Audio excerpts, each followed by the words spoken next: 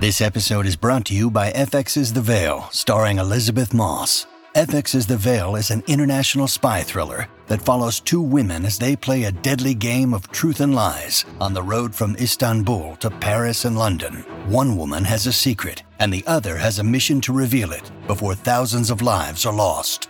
FX's The Veil, now streaming, only on Hulu. This episode is brought to you by Shopify. Do you have a point of sale system you can trust, or is it a real POS?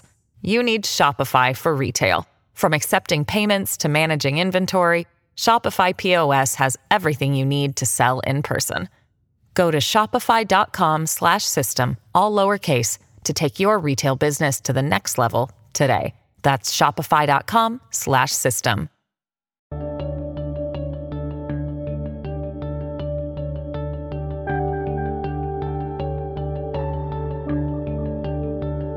Hello, everyone, and welcome back to New Books in History, a podcast channel on the New Books Network. I'm Mark Clovis, your host for the channel. Today I'm speaking with Anthony Kaldelis about his book, Roman Land, Ethnicity and Empire in Byzantium. Anthony, welcome to the show. Thank you, Mark. It's a pleasure to be back on your podcast again. And it's a pleasure to have you again, especially with a book as interesting as this one.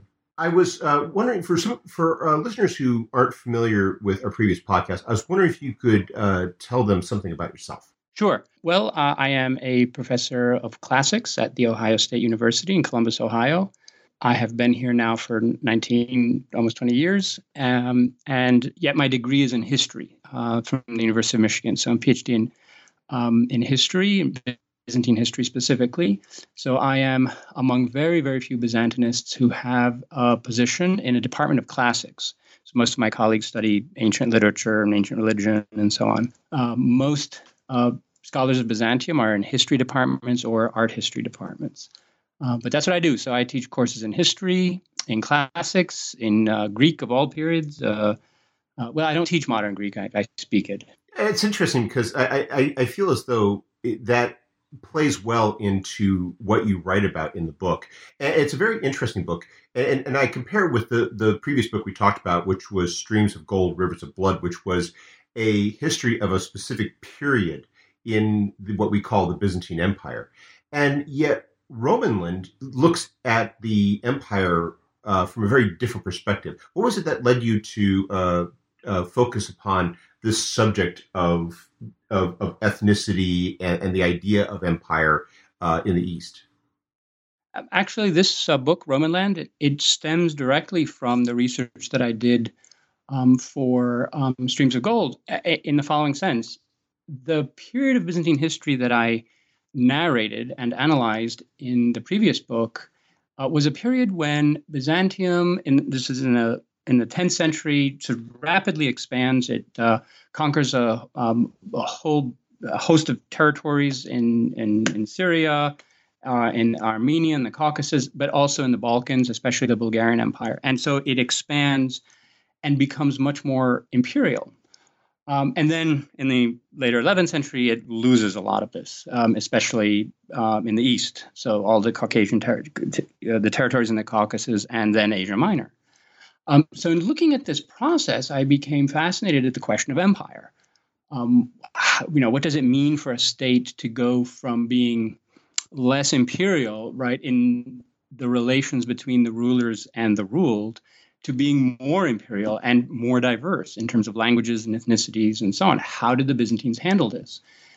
And at that point, I realized that in my field, Byzantine studies, there really isn't a sort of sustained attention to those questions of empire and ethnicity, which you would think are kind of crucial, right, for discussing empire.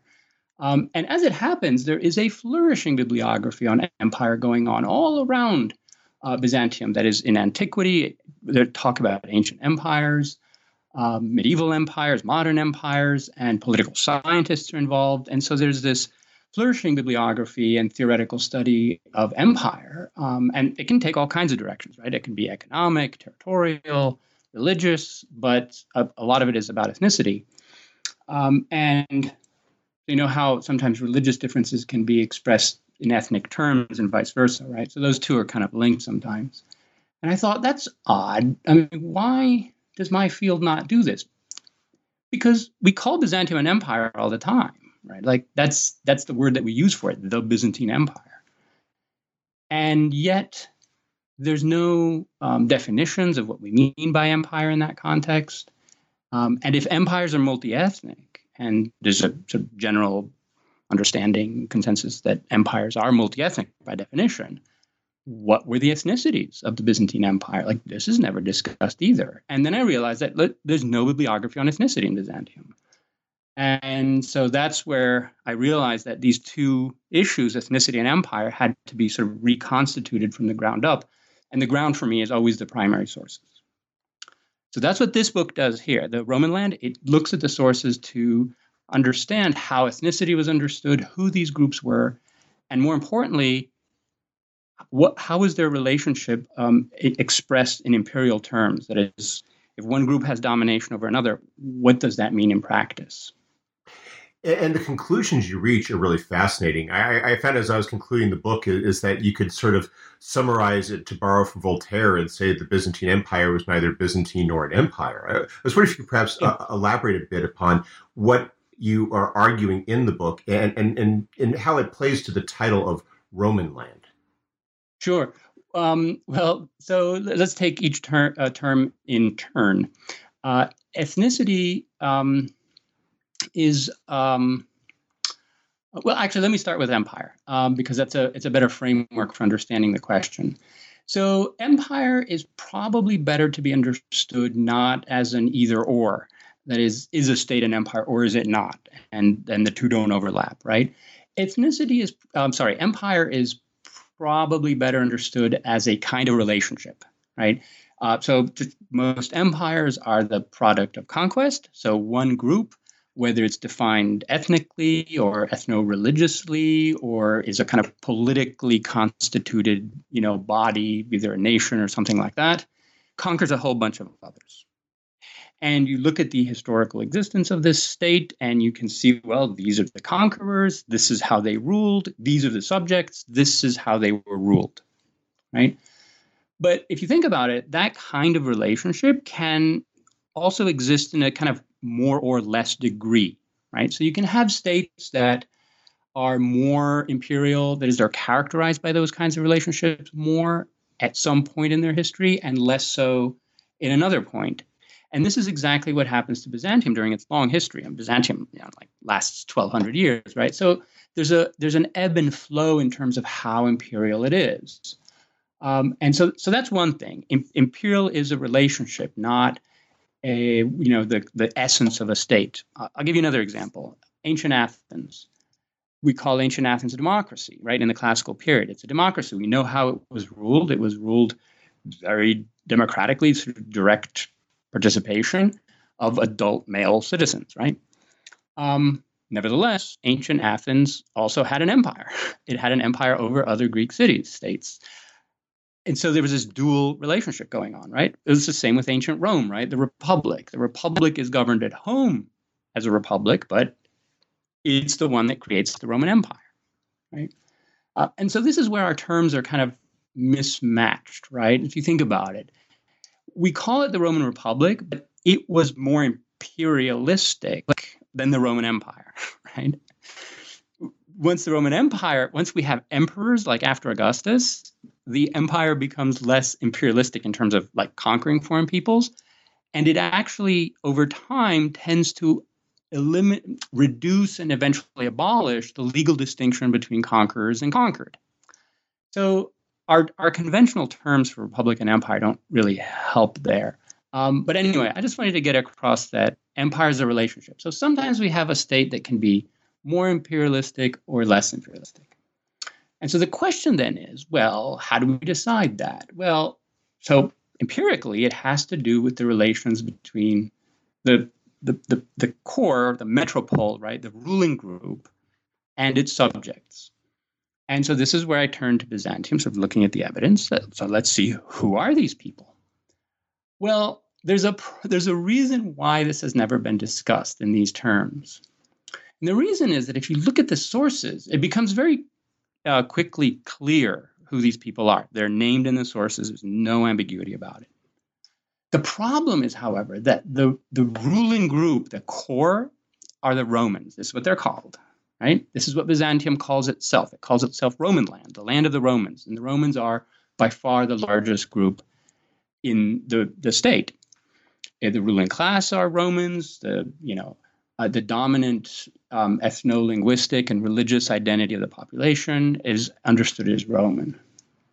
And this is a problem because there's been a long history of denying this in a lot of Western scholarship, or most scholarship, for reasons that have to do with the history of the West, like medieval and post-medieval, modern, and so on. The idea of being saying Roman. You trace it all the way back to the 8th century CE, where we're talking about an argument here that has been made in various forms for 1,700 years. Yes, that's right. Yeah, it starts in force around, in the late 8th century, certainly with Charlemagne's coronation, and then you have the emergence of institutions like the papacy and the German emperors in the West, and they have the projects to label themselves Roman, to appropriate the legacy of ancient Rome, to give themselves legitimacy and prestige, and they do that. And for a while, Byzantium can ignore them. I mean, they were, Western Europe was a kind of backwater for many centuries. But eventually the tide turned. You have the Crusades. Byzantium is conquered. It disappears. And this Western view of who is Roman and who is not, this kind of idea that, to be Roman, you have to speak Latin or be Catholic or live in the city of Rome or something like that, it sort of becomes dominant and ingrained in Western perceptions. And so what this meant is that they couldn't call the Eastern Romans, they couldn't call them Romans. Because it didn't fit the paradigm. And so you have this history of denial that starts in the Middle Ages. And instead of calling them Romans, they call them Greeks, from like the language or whatever. And that persisted until the 19th century. And the 19th century was another turning point when the term Greek became problematic. That is, to use for what we call the Byzantine Empire, for a number of reasons. We can get into them if you want, but they're very modern. And so that at that point in the 19th century, when referring to the empire of the Greeks was problematic for reasons that had to do with great power politics and so on, the term Byzantium and Byzantine were kind of brought out of the warehouse of storage and pressed into service, right, to talk about this medieval state. And the idea was that, they certainly weren't Romans. And we don't want to call them like ethnic or national Greeks anymore. We'll just call them Byzantines, which is kind of like an abstract, it's kind of an empty term. Like, it doesn't really mean anything. And the only thing that was left was orthodoxy, right? Christian orthodoxy, the Orthodox Church. And so that, for the 20th century, that became the dominant paradigm for discussing it. But within that context, it was impossible really to talk about ethnicity. That is, if you understand Byzantium as a kind of Orthodox empire and not one that's structured around legal or ethnic distinctions, then you lose sight of those. You don't see them. And so that's, in a nutshell, why my field doesn't have a developed sense of either empire or ethnicity. And I think they're perfectly valid categories to discuss, and that's what this book tries to do. I'd like to focus for a few minutes upon that idea of the Roman identity, and because I thought your discussion on it was absolutely fascinating. The idea of how, in effect, there's this identity that existed that they acknowledged that mattered to them, that we have largely written out of so much of our understanding in the West of who these people were, and in their own definition of themselves. Yes, well, it's really strange, though, isn't it? I mean, you have a highly literate civilization by medieval standards that produced an abundant literature and sources, and they're pretty clear, like consistently clear about who they think they are, and they are Romans. Now, they are Greek-speaking Romans, they are Orthodox Christian Romans, but nevertheless. And As far as I know, mine is the only field of like historical research, one of whose fundamental axioms is to deny that identity. Like when you come across it in a source, you're supposed to say, "Oh, but they didn't really mean this," or they were deluding themselves. They weren't really that, or this was just a superficial label that they put on top of themselves to hide. So, like these are weird moves, right? Mm-hmm. Like I don't know any other field where you do that, like where that's the operating principle of historical inquiry, to deny what your sources are telling you, right? And of course, I mean, there's a history of Western denialism there about this question, but there's also how we've talked about ethnicity in many fields until very recently, right? Like this idea that ethnicities are kind of primordial. And I mean, the modern nations, right, have projected these kinds of ideas that their nations have always existed, and even if they moved around geographically, right? And so there's this weird consequence in Byzantine studies where you can talk about ethnic minorities in Byzantium if they still exist today. Right? Like you can write articles about Jews in Byzantium and Armenians in Byzantium and Arabs in Byzantium, but you can't write about the ethnic majority. Right? Mm-hmm. So there's no bibliography on ethnicity in general in Byzantium, because that is other than the individual group in which you're interested. You can write about Turks in Byzantium and Jews or whatever, but separately. That is, you can't do so within an overarching theory of what ethnicity was in Byzantium, because then you'd have to deal with the core group, the one that made up anything from 50 to 80% of the population, depending on its imperial scope right at that moment. So, yeah. Romanness is a problem. Yeah, I was thinking about how that approach also tends to double down on this perception of Byzantium as an empire, because you're focusing upon this notion of the distinctions rather than the commonalities. Yes. So if you have a state that is like 80% ethnically homogeneous, linguistically, ethnically, religiously, they have same institutions, same culture, same art in the churches, whatever, and they understand themselves that way. That is, they talk about themselves as being, well, we are Romans because of these things. 80%, and then maybe you have, let's say, hypothetically speaking, right? You have 20% minority groups. But that doesn't really look much like an empire, right? I mean, it's weird. No other empire would be like that. That is, that you would define what it is as a historical society based on the minority. Now, if you're getting to 50-50, maybe, though there are modern nation states that are 50% ethnic majority, right? 50% minorities, right? So you can still use that model too. Anyway, this has to do with the categories that we use, like how we conceptualize historical societies. But again, Romanness is the problem here. That is, you just simply have to accept what people are telling you about who they are. And that is the dominant approach to ethnicity since World War II, right? I mean, since we're no longer using race for these kinds of things, there's some sort of fixed essence, some sort of identity that doesn't change over time. Well, then we have to simply accept people or groups for who they say they are. And in this case, it's pretty straightforward. I mean, I don't have to perform acrobatics or some sort of, sleight of hand or something like that to show you that they thought they were Romans. It's just written all over the place. This episode is brought to you by Shopify.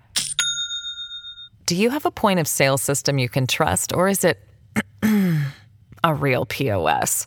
You need Shopify for retail. From accepting payments to managing inventory, Shopify POS has everything you need to sell in person. Go to shopify.com/system, all lowercase, to take your retail business to the next level today. That's shopify.com/system.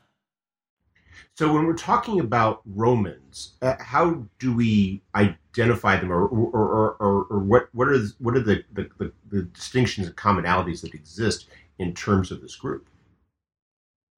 Sure. So, wait, distinctions within the group or between it and other groups? Between it and other groups. Oh, yeah, right. They are basically the constitutive elements of any definition of ethnicity. And the sources talk about this all the time. In other words, they'll say about an individual or a particular group that, oh, yeah, they were Romans. You can see this if you look at their language and the way they dress and their customs, that sort of thing. So in the book, I gather lots of sources that make these kinds of that point to the indicia, the signs by which you can tell what group someone belongs to. And they're pretty much those. They're not consistent because the sources aren't theorizing ethnicity, right? They're just kind of reflecting it. And so, yeah, basically it is, it's a combination of factors, language, religion, social customs, values, basically also the sense of belonging to the group of the Romans. It was very politically constituted too. In other words, the state, and this is a feature of Roman history from the very beginning, right? I mean, the Romans are not even from the very beginning, right? They're not like the speakers of some language who are roaming around some territory, and if, maybe some warlord will create a state from them, then it will disband, and something like that. No. The Romans from the very beginning are a politically constituted group in a res publica with laws and political authorities and so forth. And this is what Byzantium is. It's just a continuation of the ancient Roman state. And I should say here for your listeners, just because they might be confused, like who exactly are these Romans in Byzantium and why do they call themselves that? Because, the average person hears Roman and they think, I don't know, Julius Caesar or Scipio or Augustus, basically a Latin speaker from the city of Rome who lived in antiquity and was a pagan and so forth. Okay, so presumably that listener will also know that Rome created an empire around the Mediterranean, and that empire lasted for a very, very long time. And it fell in the West in the 5th century. This is the famous fall of the Roman Empire. Now, the fall of the Roman Empire was only half the empire, right? It was the western half. The eastern half survived just fine. And that is what we call Byzantium, and it survived for another 1,000 years. It had its own capital, which was Constantinople, or New Rome. It was created to be a kind of branch office of Rome in the east. And its subjects were all Roman citizens, because by then the entire empire had been enfranchised, had been made Roman citizens, and they were participating in the government and so forth. So Byzantium is just simply the continuation of the Eastern Roman Empire. Even before the West fell, the majority of its inhabitants, well, free inhabitants, not slaves, were identified as Romans. By the Middle Byzantine period, this had become an ethnic sense as well. That is not just political in the way in which one might be like an American citizen, right? But ethnicity could be anything. In the Middle Byzantine period, those two overlapped. So political Romanness and ethnic Romanness. If you find a Greek-speaking Christian Orthodox Roman counterintuitive, I would just ask the listener to think about how that might come about over the course of many, many centuries, right? Even Caesar was bilingual in Greek and Latin. Many ancient Romans were. There was never any requirement that one speak Latin in order to be a Roman, not legally, not in any way, really. So it was the ancient Romans who created this sense of extending Romanness. And they did it very successfully. The most successful place was in the territories of the Byzantine Empire, Asia Minor, for example, modern Turkey, and so forth.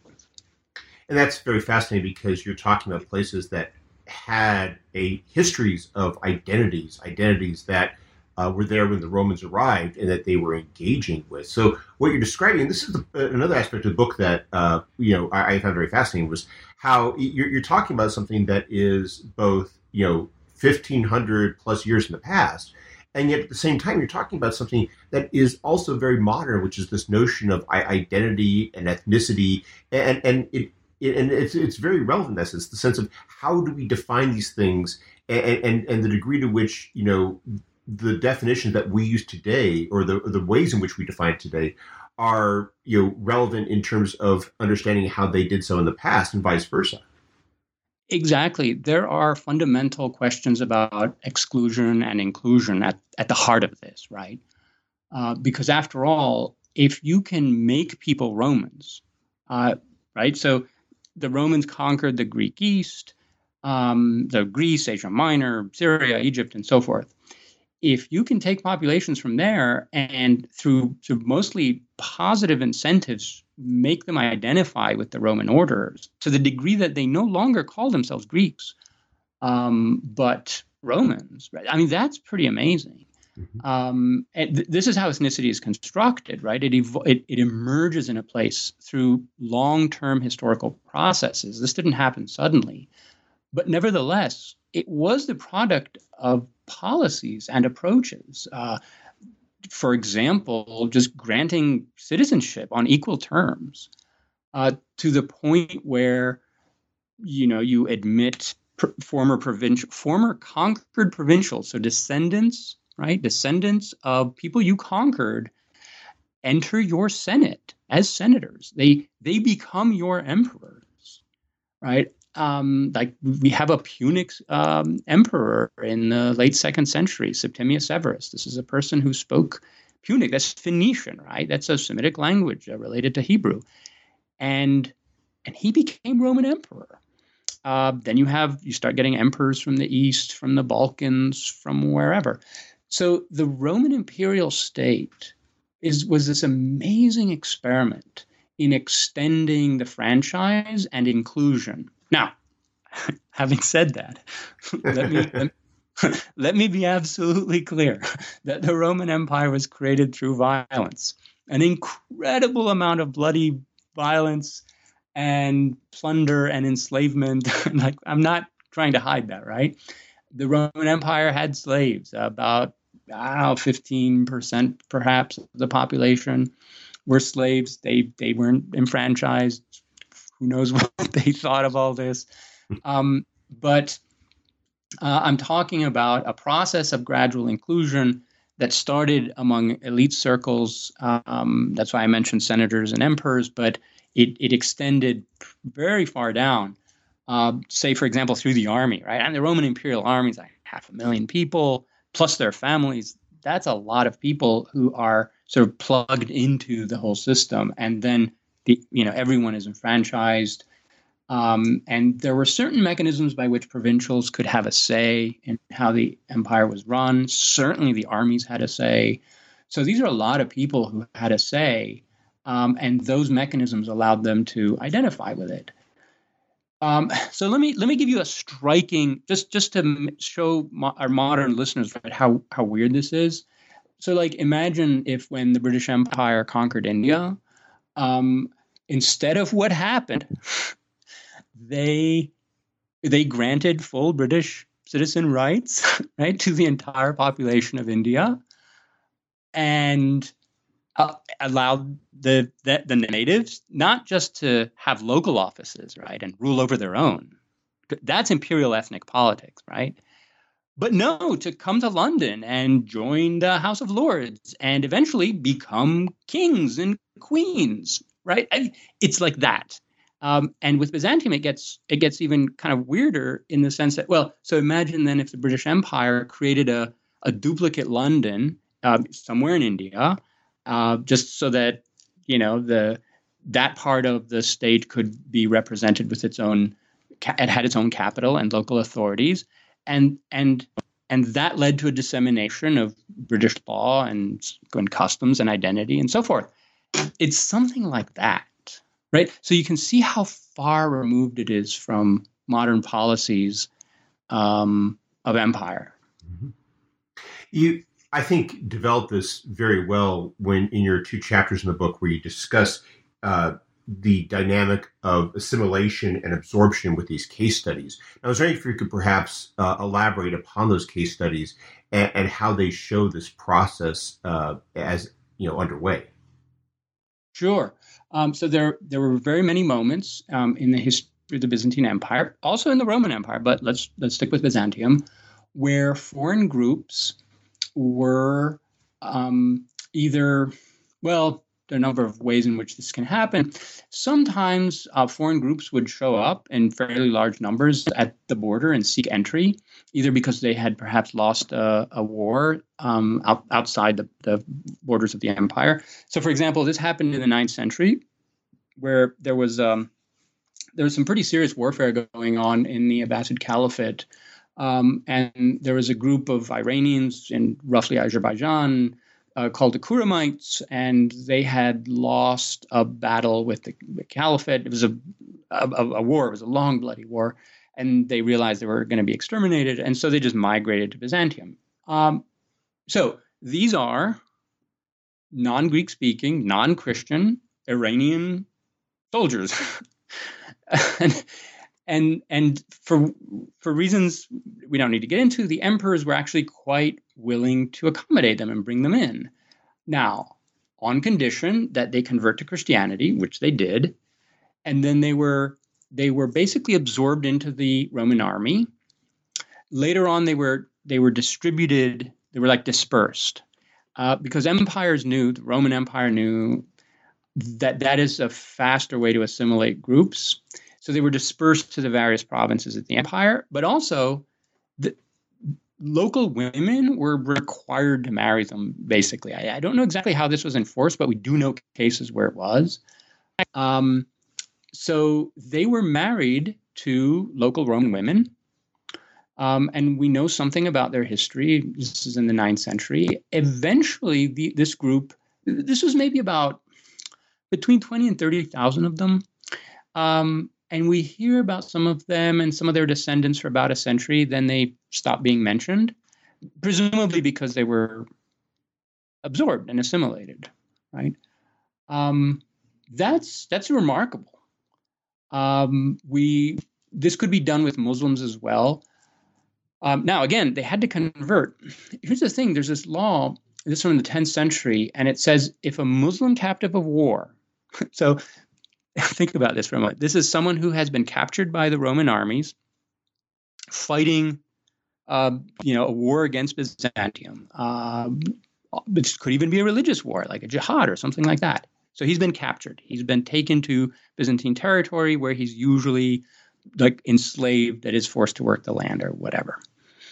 If he converts, the state will give him land to own, like with a 5-year tax-free grace period, and some money, I think, just startup money and a pair of oxen.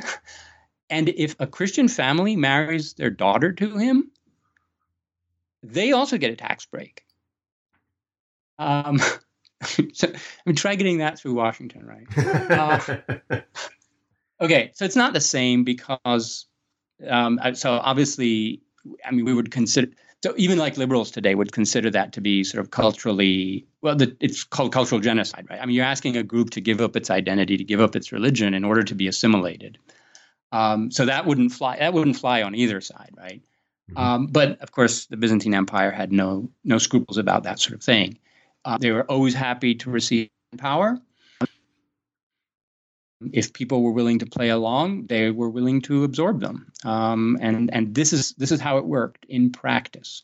There are a lot of groups with which this was done. So Slavs, Armenians, and so on. And some of them we can trace their history over the course of generations. Like you can see how they start out like Armenians from Armenia and how their descendants end up just mainstream Romans, right? So Greek-speaking, Byzantine Orthodox, self-identifying Romans, and over the course of a few generations, right? That's how long it takes, and so it's a remarkable set of policies. Now so basically, if you were a Roman, you could very well have and be aware that you had a sort of ethnic background, ancestry, even though, and you might have some like affective memory of it or attachment to it, right?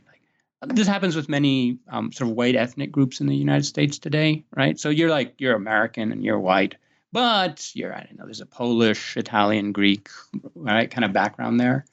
I've found some cases of that in Byzantium. They're quite interesting. And then there are groups who don't give up their identity or their religion.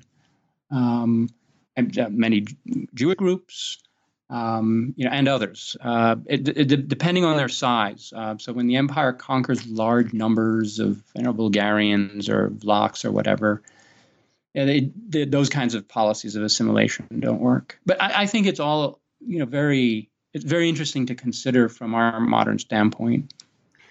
What you've described up to this point has primarily focused upon this notion of Romanness and a Roman identity. And then in the final couple chapters of your book, you basically undertake, and I thought it was really fascinating, this ethnic inventory of empire.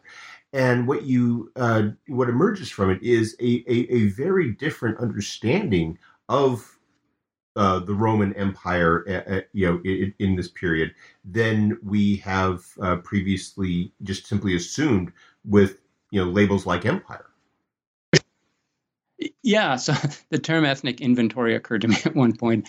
I don't know if that's sort of insensitive or anything, but maybe I actually got it from university administration.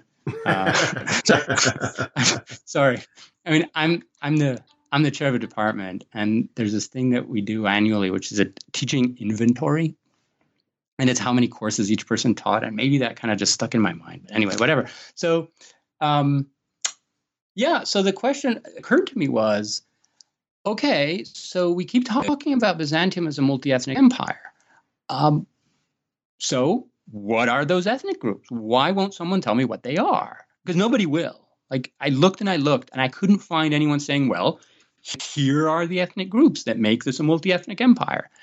So you go to the sources, and I found them, and they're fairly easy to find. So I thought I would do that. I would make an ethnic inventory of the empire of Byzantium at two moments in its history. So roughly the early 10th century and then the mid 11th century. And because a period of imperial expansion had occurred in the meantime, right? So I expected those two inventories to look quite different, and they did. So what I do in those chapters is go through the different groups that we can identify as living within Byzantium at any one time, and not only to identify them, but also to try to understand how they were being ruled by the Romans as a different group, right? Because remember, that's the key criterion of empire, right? Is this group being treated differently because of who it is? Are there specific policies that regulate it, govern it? Are they excluded from certain things? And the 11th century standpoint is the more interesting one because it's a more diversely multi-ethnic state at that point. And I found a very wide range of approaches. There were ranging, for example, from groups that were basically left alone to manage their own affairs, so long as they provided some sort of tribute to the emperor or soldiers on demand, that sort of thing. But otherwise, you're in your mountains, you do whatever you want, don't bother us, but you're within our territory notionally, so pay us this tribute. I found groups. So by that point, there were also a number of Muslim communities in the empire, and they were also left to their own devices so long as they sort of paid, taxes or tribute rather than taxes. And I think that those groups would have been very difficult for the empire to absorb, just because its whole legal structure was sort of interwoven with religion. And then there are all kinds of other groups in between, some which were heavily governed, that is, especially by fiscal, judicial institutions, but like, for example, the Bulgarians. So the Romans conquer the Bulgarians 1018. How were the Bulgarians ruled after that? And what I found was, there was a lot of emphasis on taxation and drafting into the army, but it doesn't seem that the Bulgarian political class survived. The ones that were previously sort of dependent on the Bulgarian Tsar and his court. So that group seems to have been basically deprived of power or stripped of its resources. So that was a very different kind of approach. Of course, the Byzantines would have been very afraid of that class. The Bulgarians actually rebelled against the empire on at least 3 major occasions. So that's what those chapters do. They just kind of go through and sort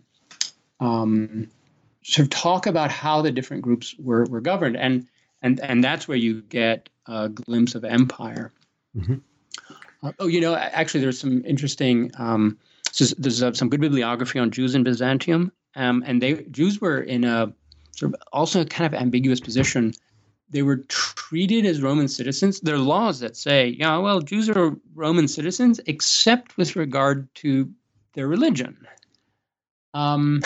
where they are subject to their own, the laws say priestly class, whatever. I don't think that the Christian lawgivers were particularly interested in how those matters were regulated. But here's the sort of interesting thing, is that what a Christian Roman regards as religion is not the same things, not right, as what a Jew might regard as religion. So, for example, when it comes to things like women and property or marriage, right? Marriage in the Roman tradition is a civil matter, right? It's 2 people just making an agreement. It's not quite like that in the Jewish tradition. And so I found some scholarship that talked about how Jewish women in Byzantium, eventually they figured this out, that they would have more rights in the Roman courts than under the rabbis. And they went to the Roman courts to secure more property rights than they would have otherwise. And the courts said, yeah, sure. I mean, they granted you're a citizen, you can use this law to your advantage. And this was embarrassing to the rabbis.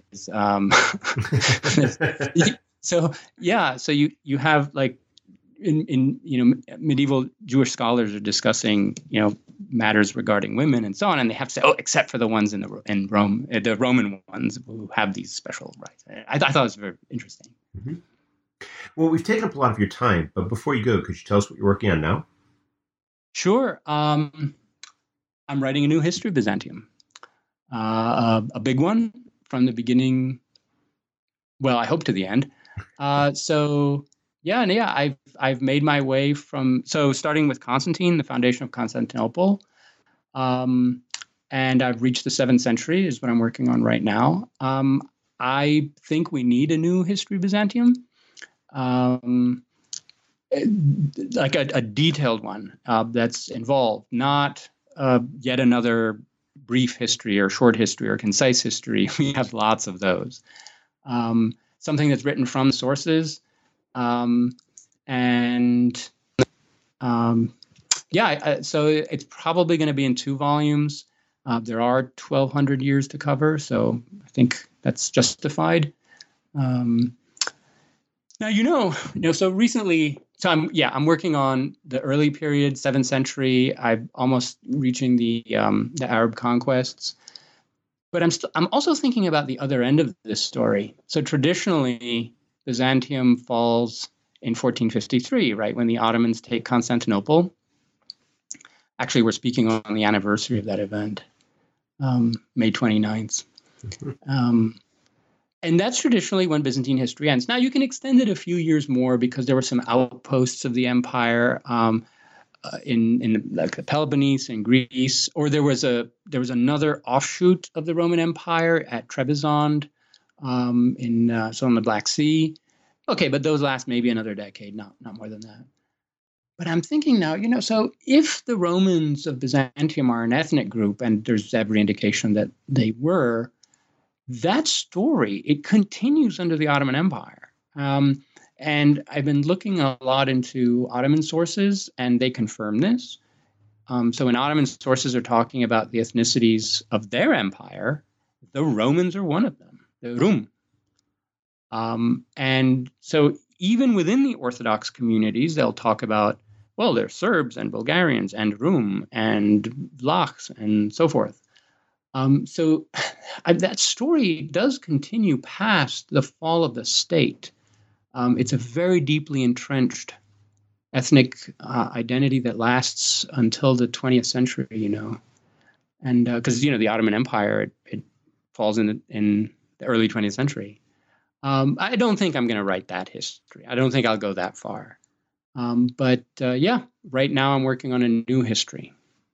Well, it sounds like a fascinating project and one that's going to be very involved too. Yes, there are lots of sources, but I have been preparing for this for a very long time. I didn't know I was preparing for this, but it turns out I was. I kind of know where everything is. I know how to find things quickly enough. I had a trial run at doing this with Streams of Gold. So that was 10th, 11th centuries. And I thought, it's one of those things where you do it and you think, okay, it seems like I can do this. So I'll do more. Anyway, and it's been a lot of fun. I'm trying to write it in a particular way. I want it to be both informative and fun. So I'm taking extra care with the prose. Actually, I spent a year thinking about when I had decided to write this. I was thinking, so I was thinking about, how do you organize a narrative? What sorts of things I want to focus on? What's the story that I want to tell and all that? But also, probably more than any other thing, I read about how to write narrative prose and different kinds of prose, because I feel that scholarly prose is sometimes not very accessible or fun to read. And I wanted to make sure that I avoided those problems. So we'll see. You can read it when it comes out and tell me whether that succeeded. Well, I definitely look forward to doing that. Anthony, thank you for taking some time out of your schedule to speak with us. I hope you have a wonderful day. Thank you, Mark. It was my pleasure.